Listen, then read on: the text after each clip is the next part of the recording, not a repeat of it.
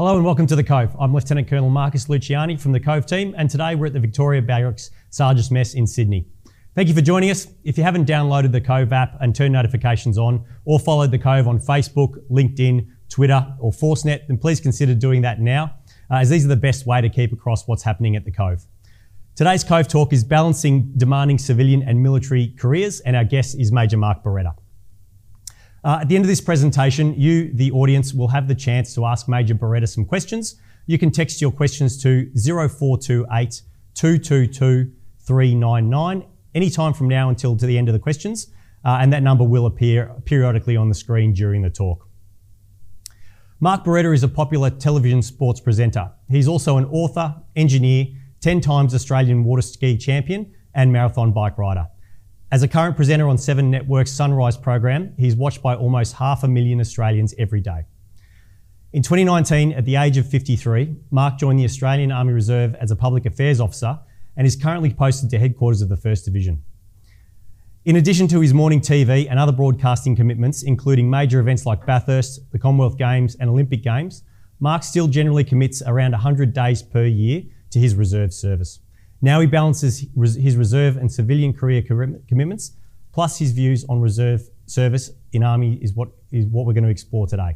Mark, it's a pleasure to have you and thanks for joining us at the Cove. Sir, thanks very much. I prefer to ask the question, so I'll have a go and see how we go. Well, you're probably better at it. Mark, you're on top of your game in your civilian career after 30 years in broadcasting and at the age of 53.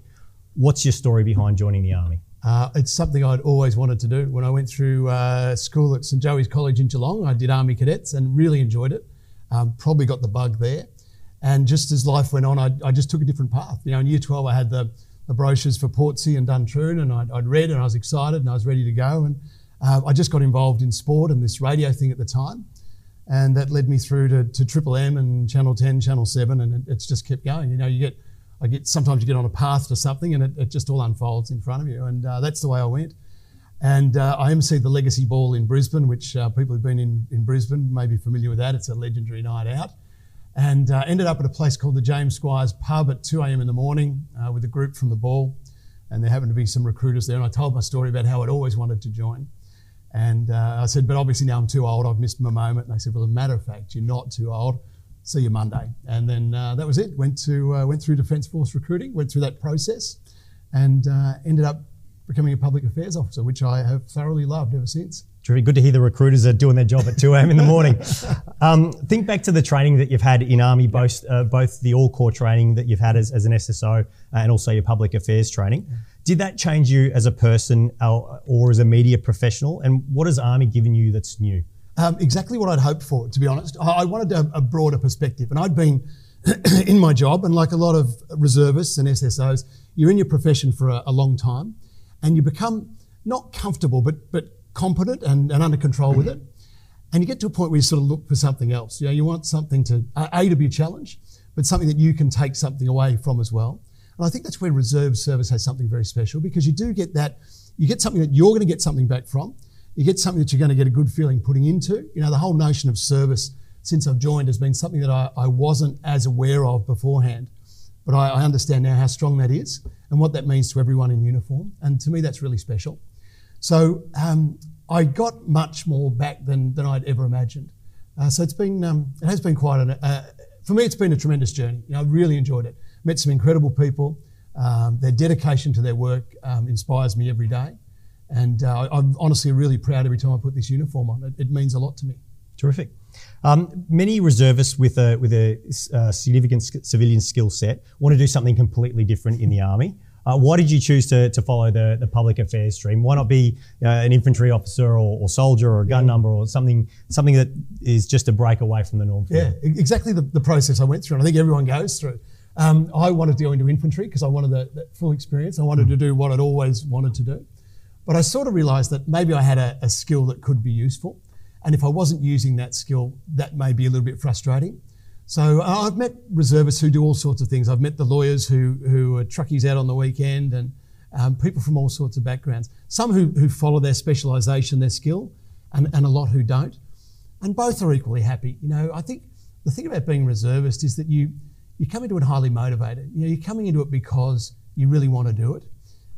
it's something that maybe you have put off from earlier in life that you want to fulfill, as in my case, or you just realise that there's something bigger in the world that you can give back to, that you can help people, and Army certainly gives you the chance to do that.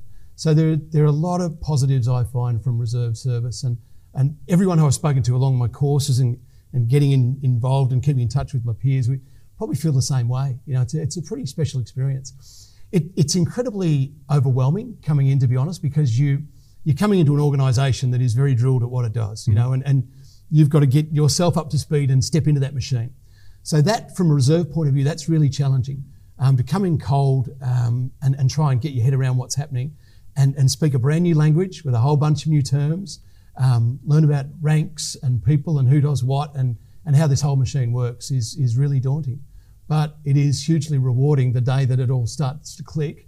And for me, that probably took a couple of years to really feel that I had a bit of a handle on things. And to be honest, I probably don't fully yet. I'm still learning so much. And it's one of the things I love about it. Every time I go somewhere, I can pull out some more information, and I will grab people and have a good chat to them. And I've done that in the room a couple of times tonight, just learning what people do. And everyone's got such a fantastic job, and we're so proud of the work that they do. And I think that's one of the great things. If you're engaged with what you're doing and you're proud of the work that you do, and as a result of all that, you do a great job at it, the whole thing works. The whole thing just gets better and better. So I'm a big fan of Army and reserve service and what it gives to the community and what everyone gets back from it as well. Yeah, fantastic. So 3 years in the Army now. What sort of things has the Army got you doing in your public affairs role, noting your broadcasting background? Yep. A lot of things I've really enjoyed. I've media trained on pre-command course. I've done a lot of media training, taking people in front of camera to just get them more comfortable with being in front of camera, because, as we know, it's a little bit of a different experience. And just interview skills, that sort of thing. I've done a lot of MC work. I've done the regular public affairs stuff, dealing with PAGs and all that sort of thing, and done a lot of courses. So I've done my SSO course, where I learned to carry my sheets over my shoulder at 6 in the morning and make my bed really well, which my wife has been thrilled about. And then, yes, that was SSO. Then I did public affairs course, which was great, because you always think, you think when you've been in a business a long time that you know it, and that, you can't learn a lot more about it. But it was great to sort of step back and just see it from a different perspective, and just learn it. I was learning it from the other end. Like, I've always come at it from the media guy, and I think that's the way everything should be done, is down that line. But now I'm looking at it from the public affairs point of view, what it means, the way the message is presented, the impact it can have on people and organisations. And so that for me has been a great learning. And from there I did a captain's course and major's course at the moment. So yes, I'm an expert on IMAPs, if you need to know about IMAPs. Okay, keep that in mind, thanks. More generally, what do you think that reservists bring to Army as a whole? Yep. A specialist set of skills. You probably, for the specialist service operators that I've worked with, they are so specific in what they do, whether they be doctors, lawyers, media professionals, nurses, whatever. They're highly trained in that area. So this is what I think is really good about Army, is you grab that person and that skill and you transplant them into the organisation. Not many organisations can do that, and you have them there at call for when you need them. It's really quite clever. So that skill is brought in as needed, and I think it works both ways. For me, it's given me a lot of skills that I didn't have before. Army for me has taught me a lot about teamwork, a lot about structure and organisation, and management skills. Like, I've worked in Channel 7 for 28 years. I have never been on a training course. Like, we have not done a training course in 28 years. I don't have a performance review. It comes at 9:15 every morning when the ratings come in, and you either got your job or you don't. Yeah, right. Simple as that. So to have someone sit you down and say, look, here's a structure, here's your rota progression, here's what happens, and have someone review you, every year is fantastic, because I think we all need that feedback, and certainly that's something that in my profession, my employer, people would really benefit from. And it just lets you know whether you're heading down the right path of what's required or you're not. And not every organisation gets that. But I think Army has defined that model really well. And having the mechanic there is a good thing. Now, I understand that not everyone's thrilled about the system all the time, but it is a system, and it's a structure, and it's there to work within. So That for me has been, one of the good things. I think just the whole idea of working in teams has been refreshing, because again, when you, especially for specialists, you work so far down your road, you're getting this narrow channel that you're heading down, and you don't have many people working around you after a while. You end up sort of down the road by yourself a bit. And when you come back and you're starting again at an area that is not your expertise, and you've got to pick it up, and the only way that you can do that and you can learn it is by the people around you. So all of a sudden you're reliant on the team. You bring your skill into the team when it's needed, but so does she and so does he, and the whole thing works really well. And I found the uniform and army a great leveler for people. For me, when I walk in here, I am Major Beretta, and I do that job in public affairs, and whatever else doesn't matter. And you've walked the same path that every other SSO public affairs officer has as well. Sheets over shoulder at 6 in the morning. For a parade in the rain. Hey, I mentioned in the intro that you do about 100 days a year for Army. How did you find that you needed to adjust your work and personal routines to fit that kind of commitment into what is already a busy lifestyle and a busy job? Yeah, it's hard, no doubt about it. I think it's the same for every reservist. You're juggling all the time. But I think you do what you want to do and you do what you like to do. And if the work is satisfying and you're enjoying it and you're getting something back from it, you put more time into that. I haven't had any trouble, and I'm lucky I've got a really supportive employer. Kerry Stokes, our chairman, has been a great supporter of Army and Defence, and my bosses were really thrilled with the idea that I was coming to be a reservist. So having a supportive work environment is a great thing. Where do they draw the line between the flexibility that they will give you and the flexibility that they don't? Yep. I haven't hit that line yet. I've taken defence leave to do my courses and defence leave when I need it. I've never had anything knocked back to say, you need to be here instead. But I manage that as well. I won't go away, obviously, when Olympic Games are on or Com Games are on. I will be where my employer needs me. And it's worked out well for me with my reserve life that when I'm needed there, I can find times when I'm needed there that don't conflict with where I need to be somewhere else for 7. So far that's worked out well. But as much as a supportive employer, you need a supportive manager inside Army as well. I think that's a big thing. Reservists can offer a lot, and properly managed, probably 100% more. I think if you can find tasks that they can take away and do in time and work off site on things, that works really well, because often you'll find yourself during the day with maybe a spare 30 minutes or an hour, and you can punch into an activity or a task that you need to do. So if you're prepared to manage a reservist like that, I think an important thing too is to sit down with your reservist and say, how do we make this work for both of us? How do I get the best out of you? What can I do to help you, manage your time and what you've got to do? Because I think probably one thing I've found in the reserve workforce is that people are highly motivated. They're professionals at what they do. They've reached a level because of their work ethic and their skills and their commitment. But they want something more, and this is fulfilling something else for them.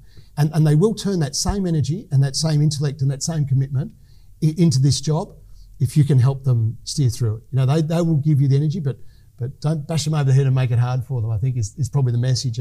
Do what you can to help your reservists, and I'm sure that you'll get a result and an output from that person that would be pretty impressive, hopefully. Yeah, that's fantastic insight advice. I think that's particularly for the ARA managers who aren't, or those that aren't intuitive or have experience intuitive. I think that's great advice, because the way you manage your reserves needs to be different to the way that you manage your ARA staff. And I think we need to remember that the reserve service is not their number one priority; it's their second priority, as it is for you. So, and so it probably works both ways too. We understand that we're hard to manage, that we're a different requirement. So I think most reservists are aware of that, and they understand the pressures that they can put on their managers who are trying to work out how to best use them and manage their time. So but I think that the best thing is to sit down and have that discussion and have it regularly. Have it every 6 months. How you're going, how you're keeping up with what you need to do. Are you able to keep your time up? How do we get more out of you? And do you want to give more? I think is the big thing too, because quite often people want to do more. I've certainly found that with a lot of the medical professionals that I've come across. They want to do more. They want to do more time. So the question is how to manage that and get that out of them. Yeah, okay. Sort of linked to that, we know we've got some staffing shortfalls in the Army currently, and we're looking to recruit a bit more. And the last 2.5 years of domestic operations have really reinforced to Army how important the reserve is. Not only those who are the 2 div type reservists, but also the ones and twos, the specialists that are in the more full-time part of the organisation. What do you think motivates reservists, and how can we make sure that over a career that they have a positive experience, a meaningful experience where it's a fair exchange between the individual and Army? Yeah, that's a good point. I think exchange is a good description because that's what it is. It's got to go both ways. I think making them part of the contribution, if you know what I mean. If there's activity going on, to have them as part of that activity makes a big difference. To feel that their time is worthwhile. We all want to feel that our time is worthwhile, and to have reservists parked out and not involved in the tasks is probably not a great situation. So the way the tempo has been over the last few years that I've been involved, there's been plenty to do, and as reservists we've been engaged in that as well, which has been fantastic. I think just keeping them in the loop, keeping people involved in what's happening. Training is a great thing, getting people up to speed, because the more reservists come up to speed and can integrate more seamlessly into the Army family, that helps the process. So training is a big part of it, I think. But I think the key motivation for people is to be actually doing something. We all join to do something. Something meaningful. Exactly. Yeah. We want to serve. We want to feel that feeling that regular Army are feeling as well of service. So that's, to me, that word of service has been something that I wasn't aware of when I stepped in, but has become so important. And I see that in so many people. And when I talk to people, reserves and regular Army, about it, that when that word comes up, it just lights people's eyes up. They get service. It's much more a motivator than I ever imagined. How has the reaction to your reserve service been in your workplace? Not so much with the employer, but more with your peers and the people you work with. Yeah, they're really impressed. Actually, it's great. I was surprised because I didn't know what to expect, and it's a tough thing because you're sort of saying to your work family that you've spent so much time with, and you're supposed to be 100% committed to. Look, I really love you guys, and you're great, and we work well, but I need to go and do this over here now, and have go and do this thing that I've always wanted to do. So it's interesting, but it amazed me how supportive people are, and respectful, and proud of what you do. I think that's it's an amazing thing, and everyone in uniform, I think, would appreciate that feeling that that people support you is a really great thing, and it makes a big difference. I think it empowers you to do more. I think it empowers you to train. It empowers you to just be more involved. I think having support of your workplace and your peers and your family is such an important thing. As we all know, family's a big part of what we do, and you don't do anything without the support of your family. And if you're swimming against the tide, if you're doing it against them, so you've got to get them convinced first. But I think the amount of support for what Defence does, and I think sometimes too, regular Army forgets how much the people of Australia respect Army and what Army does. I think when you've been in for a long time, you sometimes lose track of that.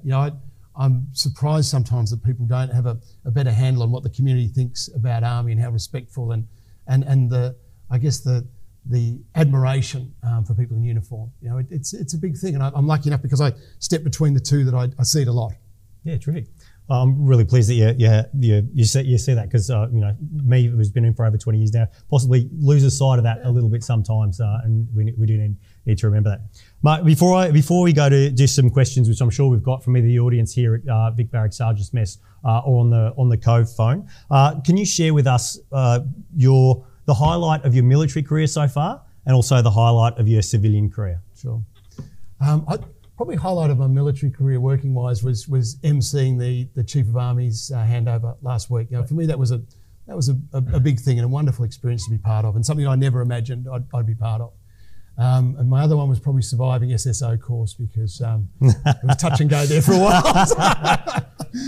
But a great experience, because I think we join as reservists. You join for the Army experience, and boy, you get it. And it's great. We expect that, and it really gives you a taste of Army life and recruit life, and it was a good reawakening to I'll call it a grounding. It was very grounding, which was good. So. And working life, I've been to 13 Olympic Games now with 7. So an Olympic Games in my area of work is the ultimate. So I thought if I could get to one day, that'd be great. So I've been to 13, summer and winter, done every different role probably that you can do at an Olympic Games. I've commentated sports. I've hosted the most watched moment in Australian television, which was when Kathy Freeman ran in Sydney 2000. So my career peaked 22 years ago. It's been smaller audiences ever since. But they'd probably be my couple of moments. We do have a couple of questions coming in from the online audience. We'll start off with, and the first is from Colonel Trent Bernard, who's Colonel Training at 9 Brigade with Intuitive. Mark, having been recruited in recent years for your specialist capabilities, what advice would you give to others who are considering a late entry into the ADF? And what do you think the ADF could do to attract other similar professionals? That's a great question. Yep, thanks, sir. I think, firstly, I absolutely would encourage people to join. I'd say do it before, sooner rather than later. I wish I'd done it probably 5-10 years ago, or 5 or 10 years earlier. Because I think I'd be so much further down the road now and so much more skilled than what I am at the moment, still learning so much. How do you encourage people? Look, to be honest, you know this, but the Defence Force recruiting process can sometimes be long and arduous, and I think in a competitive world where we are in the moment for talent, and particularly in this market at the moment, it is really competitive for staff and talent. And if you're letting people slip through the gaps and taking too long to snare them, they're going to grab something else. Yeah. So I think speeding that process up would be a great practical step. I don't know how you do it, and I'm sure there are incredible challenges. I know that they're working on that problem as we speak. Sure. Yep. Having said that, it's probably the best recruiting process I've ever come across. It is so thorough and so good at sitting you down and saying you would be good at this, this, and this. I'd encourage kids who have an interest in defence to just go through the process, just to get a feel for what's possible. But as far as getting specialists in, a lot of it is, I think, is peer generated. It's word of mouth, because those specialists tend to work in such a, as I said, a streamlined area, and they work amongst themselves. But I think that's getting out and about. Certainly amongst the professionals from law and medicine and nursing and public affairs that I've spoken to. People talk at that level. And if they've had a good experience, they'll be the best recruiters. So make sure they have a good experience. Send them out as recruiters. I think we could do more just to spread the word on what reserve service is. We've had as far as I've ever seen, a very generic TV ad campaign, and I love TV ads. They're wonderful. They pay the bills. But it's somehow got to get people more information about what it is and what's involved, what the commitment is, what you get back out of it. And I think something like that is happening at the moment. I think we've got a question from in the room. Do we? Anyone want to ask a question of Mark Beretta here at the Vic Barrack Sergeants Mess? No? Okay, have we got any more online? We're good. We're good. I think we're pretty close to running out of time anyway, Mark. Thanks, Mark. Thank you very much for coming and joining us on the Cove today. That's some fantastic insight. I think particularly what you said about how to manage reservists and the unique capabilities that they bring to make sure that that they have a fulfilling career and a fulfilling exchange, I think is really important. So thank you very much for coming on the Cove. Thank you very much for joining us in the Army over the last few years. It's been fantastic having you, and hopefully we'll see a bit more of you on the Cove, sitting in this chair rather than the other way around. You're gonna put me out of a job. No, I'm not. I do have a limited edition 2022 Cove coin to say thank you very much, and one of our fancy leather notebooks. Thanks very much for joining us. You don't get those at Channel 7, sir. That's right. Don't get anything really at Channel 7. Look, before we go, just a reminder to follow the Cove on either through the app, Facebook, Twitter, LinkedIn, or ForceNet. Keep across what's going on at the Cove. There's plenty of good content and plenty of Cove talks and activities coming up in the next couple of months. If you haven't seen it yet, have a look at the 2022 Cove Challenge, which we've just completed, which is on the Cove homepage. Thanks again for everyone out there for joining us at the Cove.